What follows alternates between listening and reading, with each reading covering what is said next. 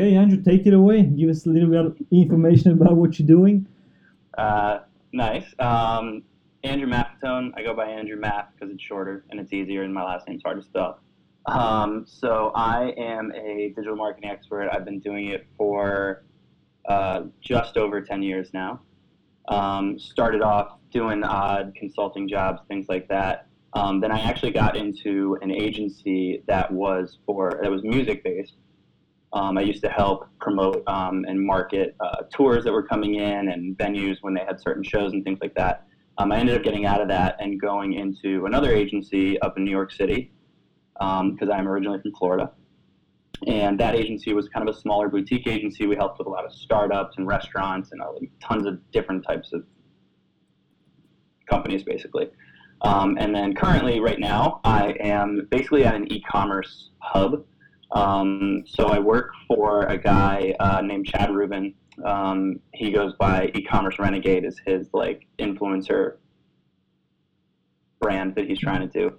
And essentially what happened was this guy created a company from selling like vacuum filters and things like that, but he started selling online back when no one was selling online and scaled the business incredibly fast. So I was hired to come on and help start marketing this company. While he was doing all this, he had a lot of fulfillment issues. He was selling on Amazon and eBay, and he had his own shopping cart. At the time, he was on Magento. He had all these different places and couldn't track inventory, didn't know what was going on. So he created this software called Scubana, and which basically solves that problem. And later on, I came on and started helping marketing that. We've done a bunch of other things now. So right now I'm handling about 6 or 7 different brands in this one e-commerce hub, one of which is actually a digital agency for e-commerce. So there's actually 6 or 7 brands plus the agency where I'm handling like 3 or 4 other brands on top of that right now too. I love marketing. I've been obsessed with it. Just the ability to how do I put this? Basically, the ability to say something or show someone something or act in a certain way to manipulate them to get them to do what you want them to do is just amazing to me. Like if I say a certain thing at a certain time and then I show you this and then I show you this and I'm taking you down this path you don't even realize you're going on and then you end up buying what I wanted you to buy. It's just amazing to me. So I've been obsessed with it for years. I've wanted to be in advertising and marketing since I was a little kid. I used to submit, like when big companies, I remember Heinz did one once, they would do like a submit your commercial and if you win, kind of thing. I didn't win, but I used to always submit mine. But that's pretty much me on a professional level in a nutshell, I guess. Did you study marketing also, or did you just get into it naturally? Um, School was an interesting thing for me. So I was in college for 7 years, mainly because I took a semester off here and there, or I would take like not enough classes, and I ended up just getting whatever degree would get me out faster.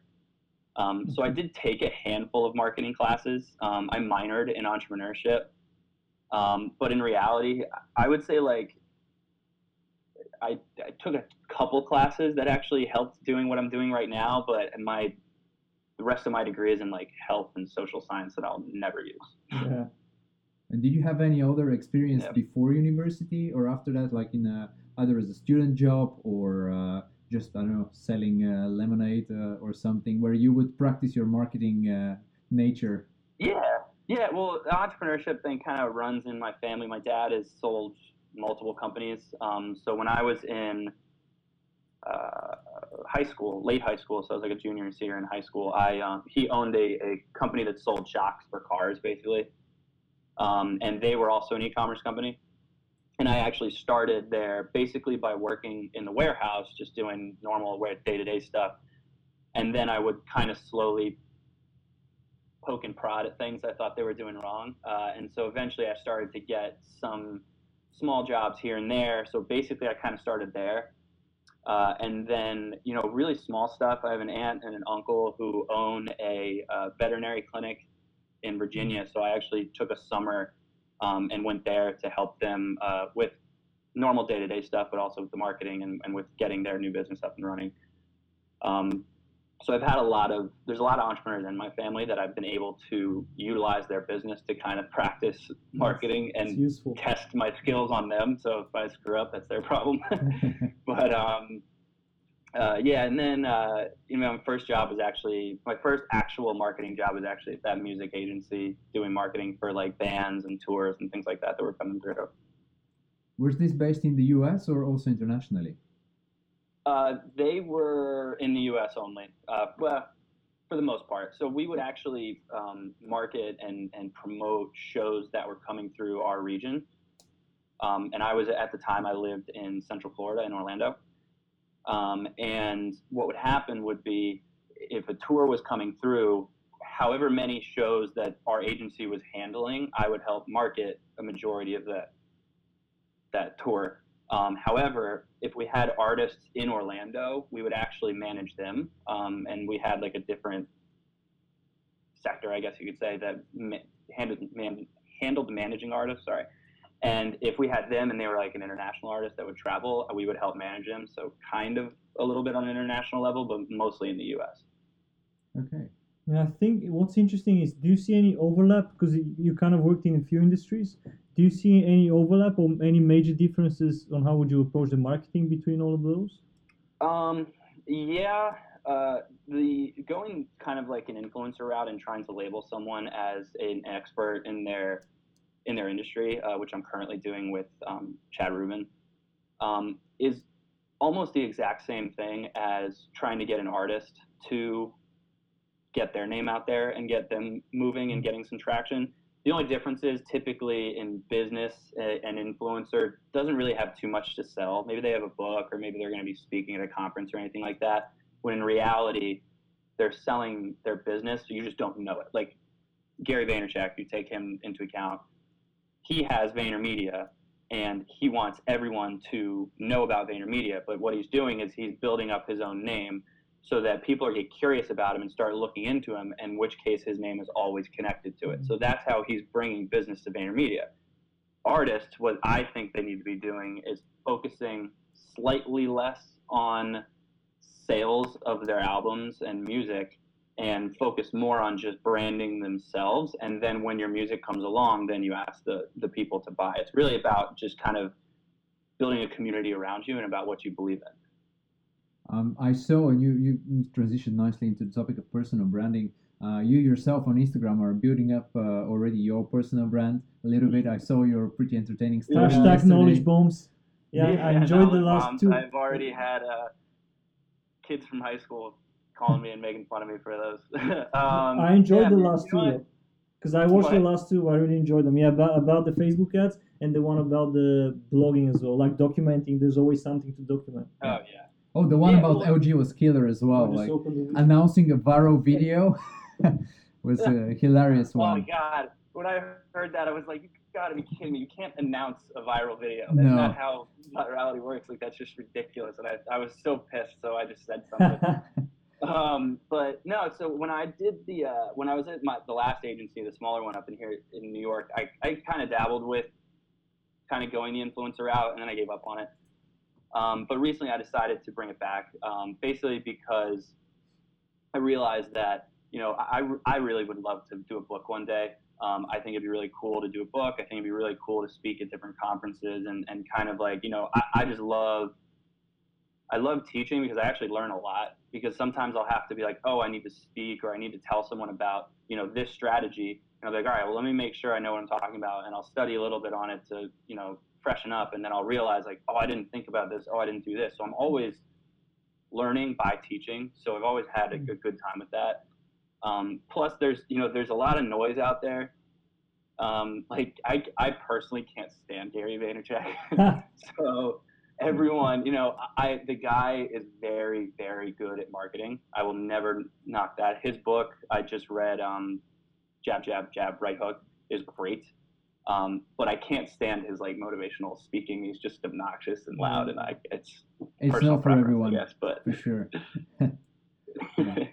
You mentioned teaching. Are you teaching to students or to other companies? No, right now it's still kind of new. So right now I'm really just teaching to, new hires and you know, right now I'm kind of the head of marketing at where I'm at. So whenever we have someone come on, I kind of have to, teach them a way. And I personally prefer to have someone who has a little bit of experience, but not a lot. Because people with too much experience, they come in and they're like, oh, you have to do it like this. You have to do it like this. Like, no, you don't. Like, you have to have. I like a fresh pair of eyes. Mm-hmm. Like I have my wife here who is always helping me with stuff, and mainly because she knows nothing about marketing, and it's perfect because I want someone who doesn't know anything to get a fresh pair of eyes on it. Because if you're constantly staring at it, you're going to think that it's perfect and that's it. But if you get someone who doesn't even know what it is, if they can't tell you what it is, then you have a problem. I think that's perfect. That's why a lot of companies actually need external eyes and advisors, actually. And you have to convince sometimes people you're working with that you need this extra help. Oh, exactly. I yeah. always try to outsource, like, at least a few things so that, like at our, where I'm at now, we outsource someone who handles Google AdWords for us. So they're in our websites and stuff all the time. So basically, they'll be like, "Hey, have you guys thought about doing this? Have you thought about doing that?" And I'll be like, "No, I didn't. That's brilliant. I wish I had thought of that." And it's nice to just have someone who's not really a part of the team, but still kind of keeping their eye on everything. It really kind of helps bring in like new ideas from people who are And experts. great. And how do you manage that? Because I know from also from personal experience, if you get sometimes someone else to tell you what to do and to change your ways, it can be difficult to hear. How do you manage that, or how have you learned over the years to accept external feedback and actually adjust and change? It really has to do with what you believe in, but also what you may not know enough about. Like if I outsourced AdWords, I know AdWords inside and out, but I wasn't comfortable running the amount of campaigns that we had, so I wanted to outsource it. And every time he would tell me, "Hey, I want to do this, I want to do that, and this is why I want to do it," and I would kind of be like, "I don't know if I want to do that," but I hired him because I believe in him and I know that he knows what he's doing. So I want him to be able to have free reign. Because if you have like a boss who's telling you all the time, like, don't do this, don't do that, we don't want to do this, you're just going to give up and be like, why should I even care? Like, you have to have some kind of freedom to try what you want to try. And if, it doesn't work, it's marketing, it's testing, it's constant testing. So it's just a matter of, hey, that didn't work. All right, let's roll it back. Let's try something else. How frequently do you decide to change things? Do you leave it a couple of weeks or months before you switch direction, or you go for quick iterations? That's all kind of dependent on what I'm doing. I know, like recently, I do a lot with e-commerce. So recently, I've been doing a lot of Amazon sponsored ads, and typically, our digital agency, we also take on new clients with that too. And typically, what I'll do is when I first started off a new campaign, I will check it like once a week. But I actually like to let it sit and get enough data. So I'll do 2 weeks. Sometimes for our bigger campaigns, I'll even do a month. So that way I have plenty of data where it's very obvious, like, hey, this is not working or this is working. Like, the more data you have to make a sound decision on what you want to change and what's working and what's not, the better. Which channels and platforms are you currently like leveraging the most? Which ones do you see the most value out of? For e-commerce? Yeah, in general, like marketing-wise, 2017, let's say, for example. Well, like e-commerce, we have a Shopify account now. We had Magento and we switched over to Shopify. I would never go back. I hate Magento. Amazon is becoming a beast of its own. Soon it's just going to be, if you want information, go to Google, and if you want any product, go to Amazon, and that's going to be it. So that's a big e-commerce channel. In marketing, I mean, right now I couldn't live without Hootsuite, just because when you're handling so many different brands and you have so much going on, you have to schedule out social media and things like that. So it's nice. It's a nice platform to really kind of keep everything going. There's a handful of like Google extensions that I can't live without. Like sometimes, you'll be writing up a social post or you'll be writing up a blog, and I am not the world's best typer, so I have Grammarly that just automatically tells me like, hey, you spelled this wrong or anything like that. So that kind of helps with me. Right. Especially when you're doing content all the time. If you have a ton of misspellings, it's a nightmare, and people will call you out on it every time. And then Facebook ads, Facebook business. I've been on that thing. I'll probably be on that thing for a few hours a day, whether I'm handling insights on our pages or running ads or anything along like that. So especially now that it's basically connected to Instagram, it's become a hub of just all of my social media ads. How many brands are you managing at the same time? 6 right now, and then one is an agency. So I have 5 clients under them, and then my own. And what portion of your day you spend on like really doing the social, the like interacting and managing all the content on these pages? It's an interesting question. That's tough. I would not be able to handle all these if I wasn't like neurotically organized. So I kind of spread mine out. So typically I will handle a brand or a couple different brands for a full week and preset things and get everything prepped for 2 weeks out. And then the next week, I'll do the next handful of brands so that I'm 2 weeks out. So I'm basically rotating every other week. Is kind of how I have everything set up. But things come up, websites go down, things happen, and then all of a sudden you have to just stop what you're doing and go to other stuff. So there's a tough question, just depending on the situation. Right. And how further ahead do you schedule content? Well, social, I only do like 2 weeks. I've heard like really bad horror stories of like, someone who will like pre-schedule tweets or something, and then like some, national disaster or something will happen, and then their pre-scheduled tweet will go out, and it's really insensitive to what just happened, kind of thing. Yeah. And so I try not to schedule too far out, so I don't touch that. But with content, like we have for our labs pretty much scheduled middle of October right now. I think we have stuff ready to just send out. Things that will be more urgent, or there'll be something that's a little more timely, like if Amazon releases something new, or if there's a new software that's out that we think a lot of e-commerce people should be using or anything like that, we'll push that and just shove it out on any day.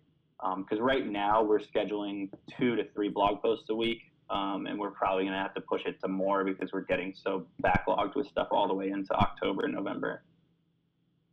So how do you go about like the quality versus quantity? Do you try to put as much stuff as possible, or do you kind of try to curate it and then touch it up a bit? We're actually really big on quality. I would sit on 5 blog posts for a year if they're really good, then have all the ones that we do.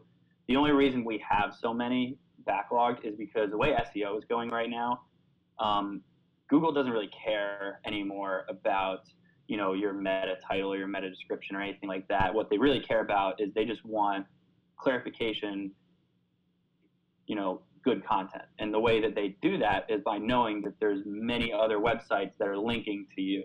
Mm-hmm. So we do a ton of work working with other softwares or other service companies that are in the e-commerce industry and things like that. And we do a blog post on their blog and they do one on ours so that they get a backlink, we get a backlink, and we have a huge partnership program. So that's a majority of those blog posts are actually written by other companies that are going to be posting on our own blog.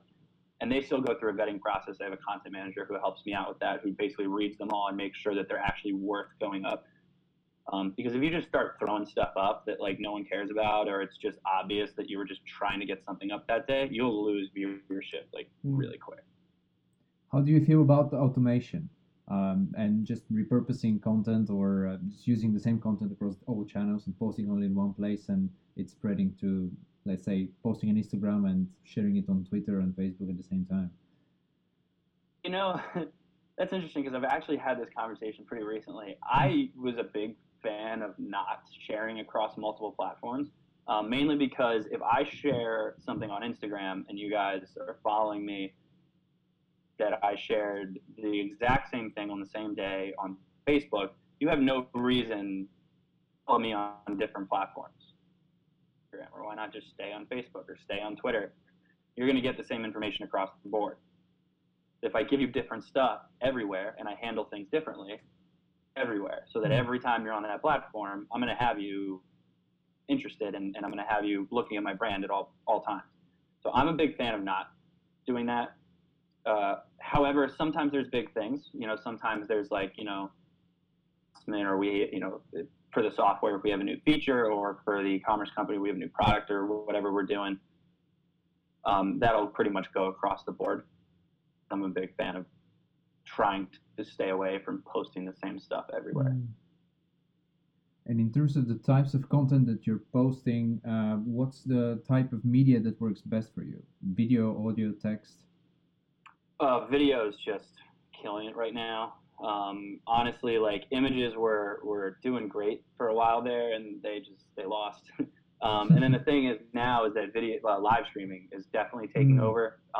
There's so many things, especially on Facebook, that you can do with live streaming. There's ways now where you can advertise to have viewed your live stream up to X amount of time that you want. So if someone viewed your live stream for more than 30% of the live stream, which means that they were pretty engaged, I can run an ad directly at them now. Really starting to utilize the live stream thing. And you can kind of do the exact same stuff with video. So video is just killing it.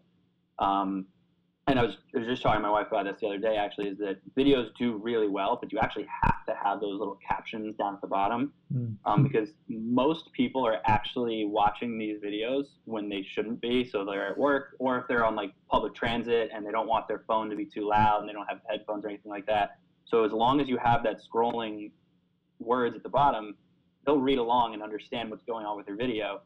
I've watched my wife is a perfect example because she's just knows nothing about marketing. So if it works on her, it'll work on anyone kind of thing. And I've literally watched her at home just reading videos. I'm like, you can turn the sound off. She's like, no, it's fine. Do you have any nice tool? Videos are killing it right now as long as you have those captions going. Is there any nice tool that kind of adds those captions?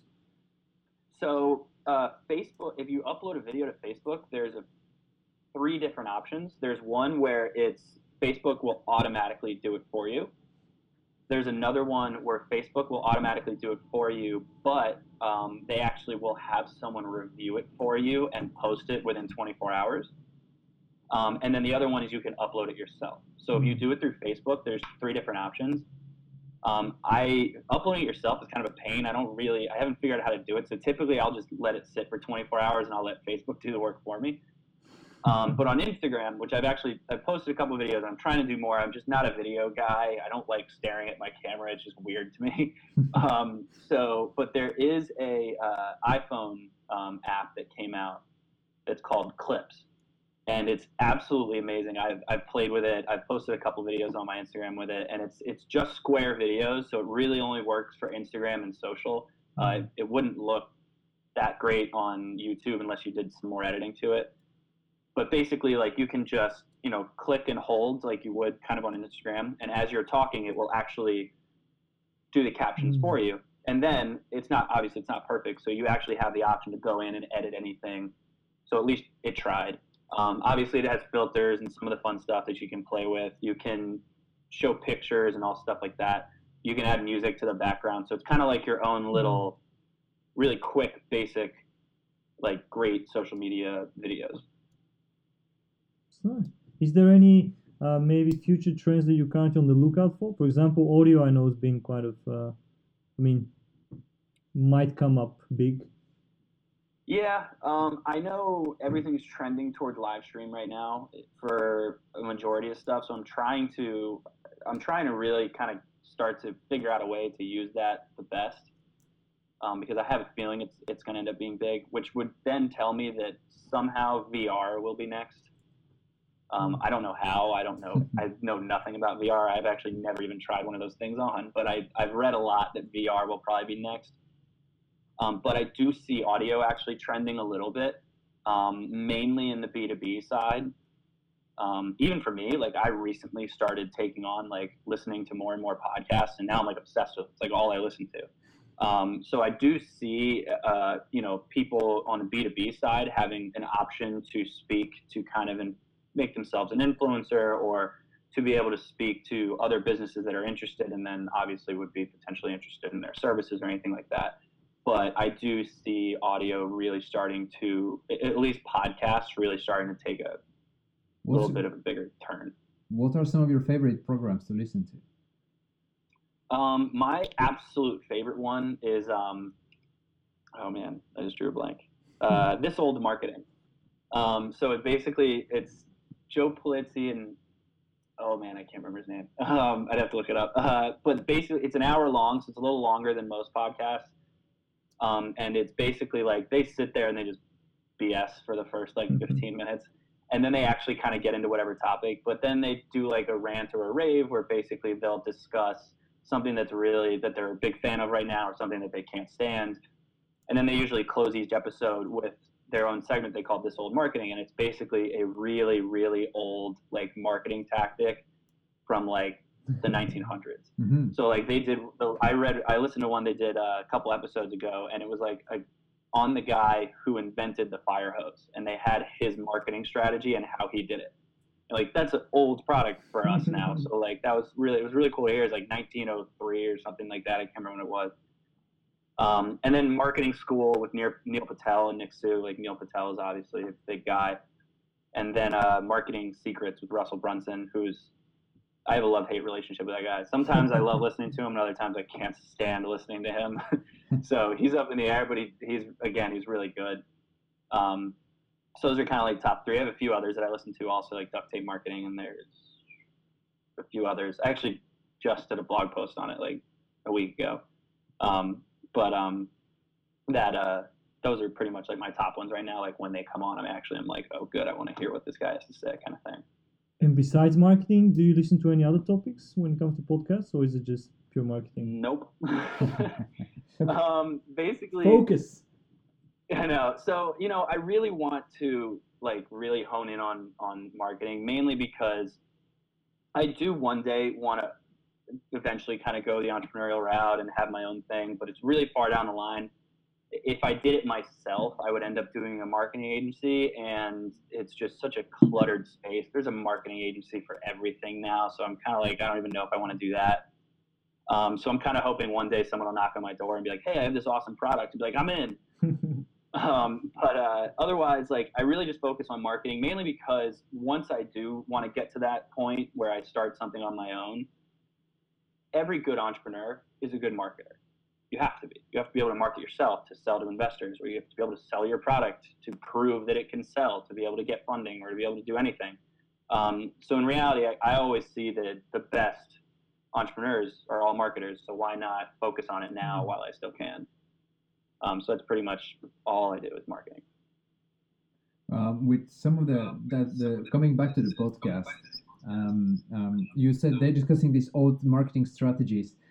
Have you heard some that are really applicable in the 2017, like 21st century context? Oh yeah, well, they did one. I can't remember which car company it was. It was a car. I want to say it was like Land Rover or something like that. But maybe it was Lexus. I don't know. But that basically years and years ago. So like in the early like 1920s, 1930s or something, they used to have their own magazine where they would basically create content for their customers and potential customers. And it wasn't like this is why you should buy our car, or like a pamphlet. It was literally articles and information and cool places to travel that you could get to in a car, but it was stuff like that. So it was a very obvious, content marketing strategy, which today everyone talks about. Content marketing is it. Like, you have to be content marketing. You have to have a blog. You have to be constantly putting out new content for everyone to enjoy and blah, blah. And everyone acts like, this is a new concept when it's not. It's been around for years upon years, like since marketing was around. Mm-hmm. So everyone was always used to, these just right hook, Gary, sorry, these just like these strong sales approaches,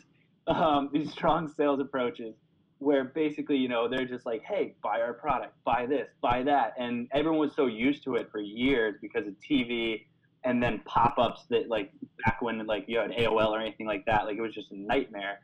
But now it's a lot more subtle. It's more about building community and telling your story. No one really cares what your product is anymore. They want to know what problem you're solving and how it's going to help. Otherwise, I have no need for your product or service. Makes sense. Awesome. What more? I don't think I have any other questions. Well, yeah. I don't know how are you with the time. We don't. I'm all right. Press you. I'm all right, but we can wrap it up. I don't know. It's your show. No, but if you have any questions for us, we'd also love to answer anything. Yeah, this is your show, so obviously people are going to watch it.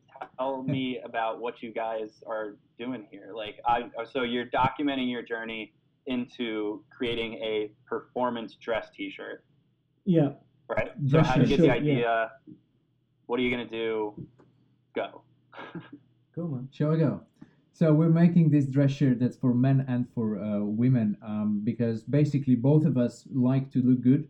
We like to wear the nice dress shirt, but we hate everything else that's related to taking care of it. That's the ironing, the washing up, the uncomfortable feeling when you're really sweaty. And we mentioned earlier we live in Amsterdam, so we're on the bike often. The wet spots, yeah. You're often like really, even a little bit sweaty. So we kind of scratched our own itch. And we're pretty familiar with the performance of synthetic fabrics from all its applications in sports clothing, and it kind of makes a perfect sense to ask the question, why don't we combine this fabric with this product that we like so much and see if we can make something that doesn't require to be part on our to-do list. I don't want to have take care of ironing, washing up on my to-do list. I want to have the time actually and the convenience to go and do the things that I need to do. And whether it's building this business or working on a hard programming problem for work, I prefer to dedicate this time on that. And that's why the idea was born. And we started really just trying to find as much as possible of the resources that were out there available already. So we didn't really want to reinvent the wheel. I think that's what we did with the manufacturing partner. So we're using someone who has the experience in making shirts and has the experience working with synthetic fabrics. And we're doing the similar thing with building our web shop, which we're about to launch in September. We're using technology like Shopify that already exists out there. And we're pretty clear on, it's pretty clear to us that we're going to use also probably external help for Facebook ads, photo shoots, a lot of these things that we can do a fair job, but it's much different when an expert actually comes in and says, just don't do that, do this. We prefer to leverage as much as possible for this out there. Yeah, we're just basically scratching our own itch, but we're originally from Bulgaria, so we knew there's a lot of traditions in tailoring and manufacturing of clothes, so we kind of saw that opportunity to use that because the quality is really high and the price is good. So we had that advantage, and then we just decided to apply that advantage to making the product. We've been prototyping it for the past 6 or 7 months. We have one batch, so also basically all the pictures you see of the shirt is from the first sample batch. There's a second one coming, and we have some material, some fabric left over for the third one. And then ideally, if we're happy with all those, we hit market by September. I have a question for you related to that, we were thinking in the beginning about doing a Kickstarter as well, and some friends of ours also were saying this is like a perfect product for Kickstarter. However, we're in a situation where we're able to self-fund ourselves, at least for a first production batch, which is not going to be that huge. Also, like running e-commerce on Shopify is not really that expensive.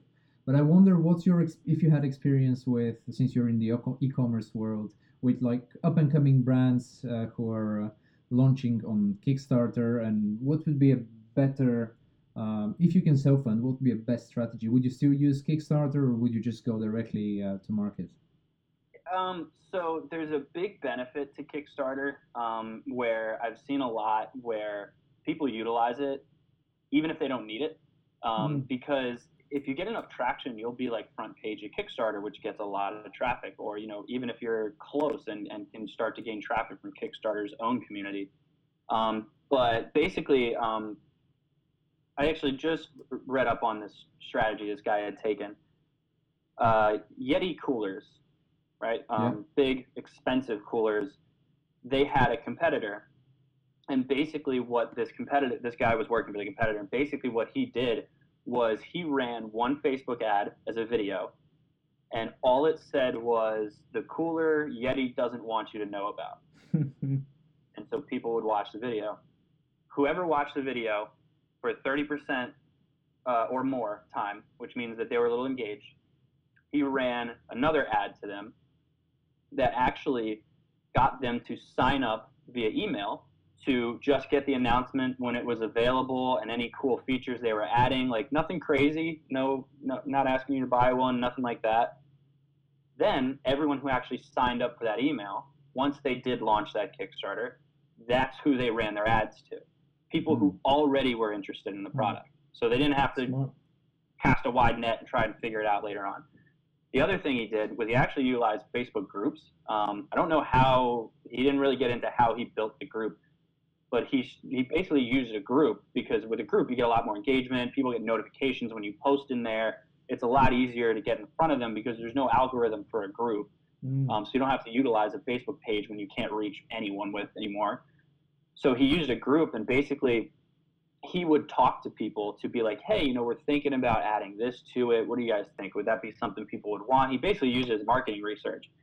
But then once they're like, all right, we're going to do this Kickstarter, they slowly started to build hype behind it. Like, hey, it's done. We're so excited, and blah, blah. And they would push it through the group. Then once the Kickstarter came out, everyone was so excited. There were people who were upset because there was only like a handful of a certain type of cooler that they were making, and everyone wanted it and they couldn't get, I think it was like pink or something. And so everyone like lost their mind over it. They were actually trying to reach a certain goal to fund, I think, but you can do the same approach and just ask for like little money. Ask for like something that'd be like, hey, it'd be really nice to have this, but if we don't, we're still fine. And then that way you have customers, you have basically brand ambassadors who are just excited about your product and something new coming out, who are here to help you. And they'll be the ones who will help you get the traffic. The key to a good Kickstarter campaign is don't put up a Kickstarter campaign overnight and just be like, all right, let's see what happens. It's never going to happen. You have to have a community built behind you already who's excited for you to finally release it. So like for you guys, I would launch your Kickstarter campaign let's say you ship out, finally fulfill orders late September.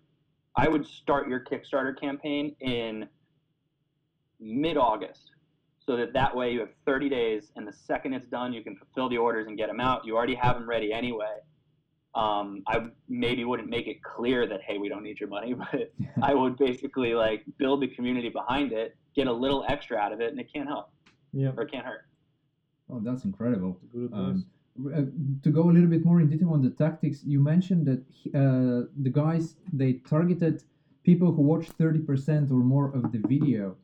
Can you target that in Facebook ads? So select an audience that watched certain percentage? Yeah, so it's you can actually do it in Facebook audiences now, where you can actually do, you can target people who have engaged with your page at all. So if they've liked a post or if they've commented or anything like that, excuse me. But if you put out a bunch of videos and you have people watching them, you can actually target people who have viewed that video, and you can actually set parameters now where you can say if they've actually watched X amount of the video, which I think it's percentages. I think it's like 5, 10, 15, 30, 50, and then like 80. I think I'd have to relook at it, but you can basically set parameters to how much they were engaged. So if they watched 30% or more of the video, there's a good chance they were pretty engaged in it. So you can run another ad to them. But the key is, don't run an ad immediately selling to them. You want to give them something free. So like B2B, what we'll do is we'll send out like, free ebook or sign up for a webinar or anything like that. Anything to get their email and get their information. and still just keep the brand fun and in front of them, like, hey, we're just giving you stuff. It's nothing. Don't worry about it kind of thing. And then later on down the line is when you finally try and sell them. So you can actually take them down this like Facebook ad funnel so you can finally get to a point where you want to sell them, instead of just these companies who just, hey, here's our new product. I'm going to run an ad for it. Everyone should check it out. Like, no, I don't even know who you are. Why would I do that? That's incredible. Jab, jab, jab, right hook. Yeah, exactly. Yeah.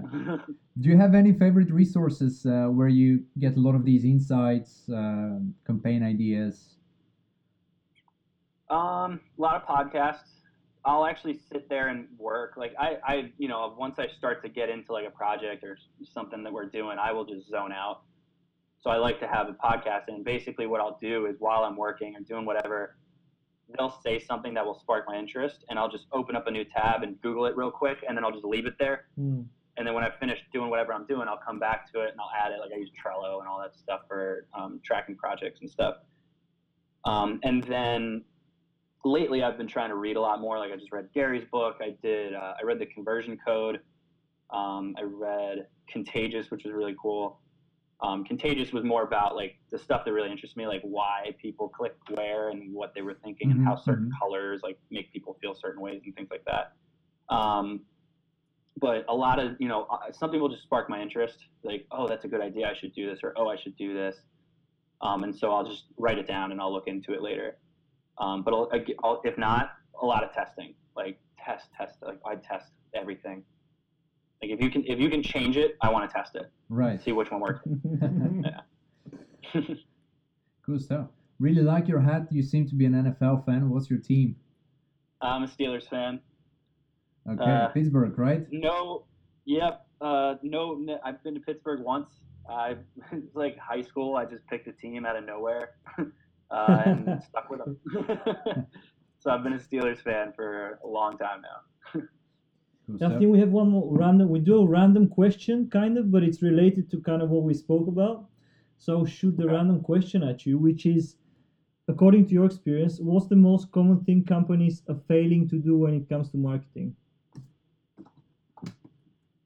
The most common thing. All right, so depending on the size of the company, I would say not a lot of people are utilizing social media correctly. A lot of people I see are posting like, hey, here's our new shirt, here's our new this, here's this, you should buy this, blah, blah. And it's just, that's not what social media is for at all. We, at my last agency, we used to do restaurants and stuff, and like we would post pictures of food, and all of these clients would be like, hey, all right, so here's a picture of this new special we have. This is how much it costs, and this is what's in it, and this is the special during happy hour. I was like, oh, I don't care. I'm not going to tell them that. And they'd be like, well, how are they going to know how much it costs? How are they going to know when to get it? Like, they'll figure it out. Relax. Like, like, calm down. So there's a lot of, like, really people out there that are just trying to sell left and right, and it's just horrible. And, that's just not what social media is for. The companies out there who think that they shouldn't be blogging, I have not met a company yet that shouldn't have a blog or something that they're constantly bringing out new content. Like people would think, you guys, you're doing an apparel company. Oh, what are we going to blog about? I know how social media work. We'll do pictures of like the lifestyle and things like that. Be like, but you could be, obviously you're blogging now and doing stuff like that, but you could be blogging about just anything that someone could do while they're wearing your shirt. Which arguably is anything, but if you have a certain demographic, you know who you're going after, you need to be blogging about just that. No right hooks, nothing, no, we're all sitting here quoting Gary Vaynerchuk. And you don't like the guy. I think you're going to like him by the end of our chat. I said I don't like him, but he can market. I like Gary Vaynerchuk, the marketer. I hate Gary Vaynerchuk, the motivational speaker. And then the other thing, emails. Emails are still hands down the most important KPI. I post that stuff all the time. Like that is what you need. The more emails you have, the better. They just have the best ROI. It's all these email softwares are so inexpensive compared to running thousands of dollars of ads all the time. And if you have their email, you can contact them whenever you want. I mean, you shouldn't, but you can. Like you have this opportunity to put them through like any kind of funnel you want. You can do workflows. They visit your website, they get this email, or if they buy, or if they abandon your cart or anything like that, like you can emails, like the amount of workflows and different things I have happen depending on what a customer does for emails is amazing. It's like pages of just different statuses of how they get into certain areas. And I think email is definitely still one of those things that people aren't utilizing correctly or not utilizing enough.